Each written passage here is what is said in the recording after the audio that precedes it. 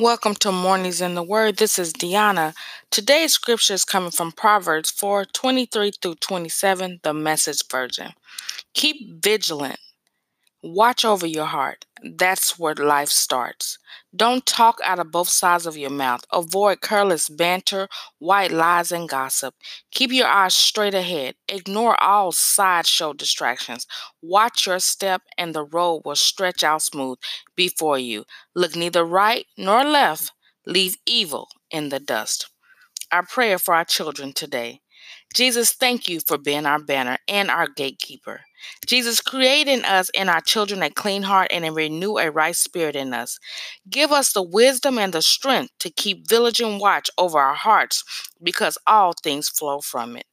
Help us bring every thought in our minds under captivity. Help us to not talk out of both sides of our mouths.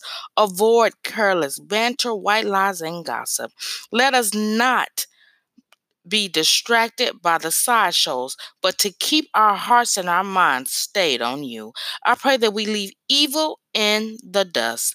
In Jesus' mighty and matchless name we pray. Amen.